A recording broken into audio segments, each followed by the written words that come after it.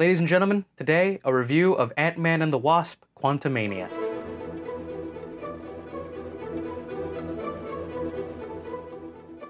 Before I begin, I'm going to read a synopsis from IMDb.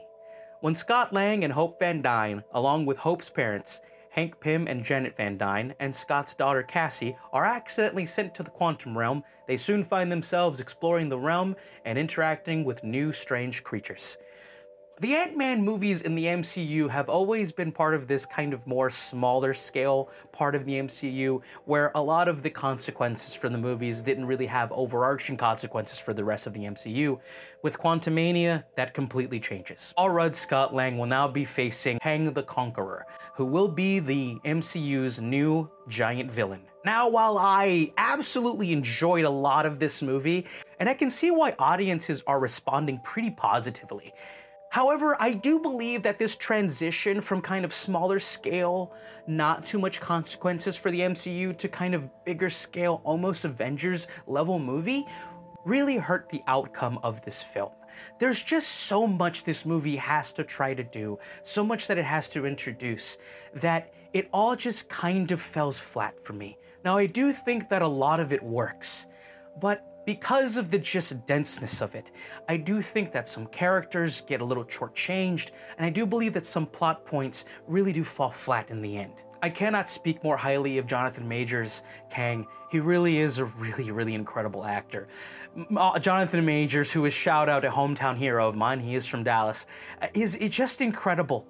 His complete demeanor and work that he has done to make Kang not just kind of an overbearing big bad, but more of a subtle, domineering presence is really good. He's absolutely perfect for that role. Paul Rudd is always charming. He's very charming and funny in this movie as well. A new addition here is Katherine Newton, who plays Cassie, Scott Lang's daughter. Ultimately, I do think that she was really good in the movie, but at the beginning, the first two acts of the movie, I really just didn't feel the father-daughter chemistry between her and Rudd. It felt as if that they were estranged and didn't really know each other.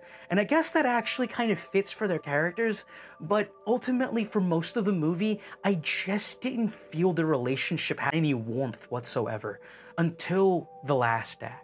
Peyton Reed, who is the director for all three of these movies, I think in the first two movies did a really good job of balancing humor, action, and a kind of poignant story about family. That's kind of the through line for all of these movies.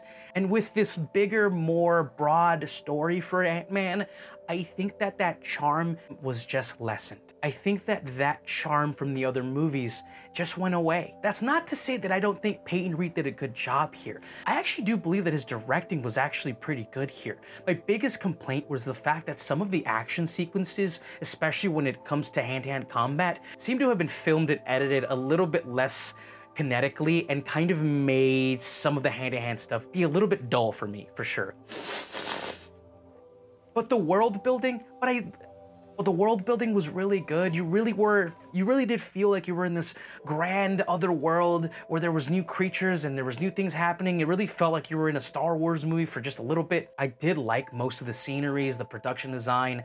It really did feel like you were looking at one of these really old like rock and roll posters from back in the 70s and 80s that like had these huge swaths of just beautiful stars and constellations. It was really beautiful to look at for sure. But I will say that there are also some parts of these special effects that were not very good, especially for one key character that was just really bad.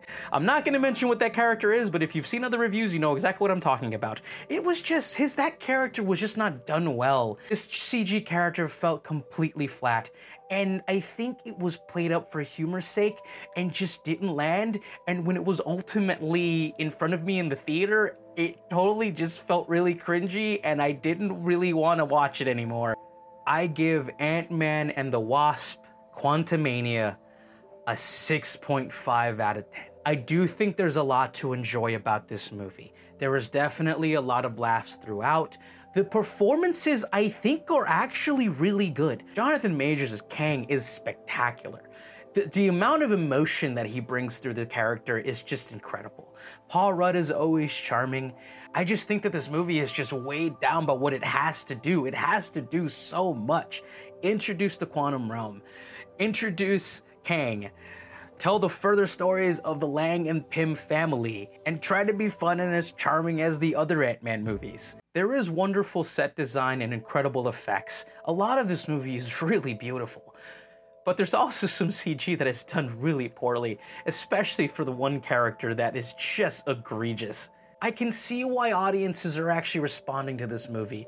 It is fun. There's fun to be had here. But the script and the story are just so filled to the brim with exposition and the introduction of new characters that you just forget about.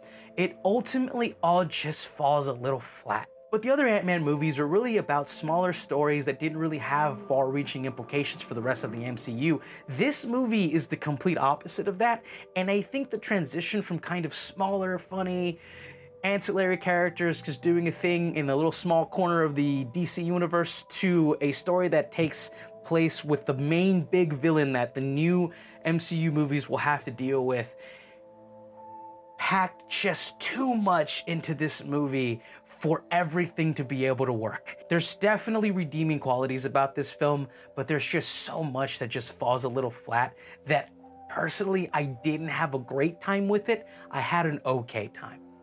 Thank you so much for watching. If you've made it all the way to the end, thank you so much.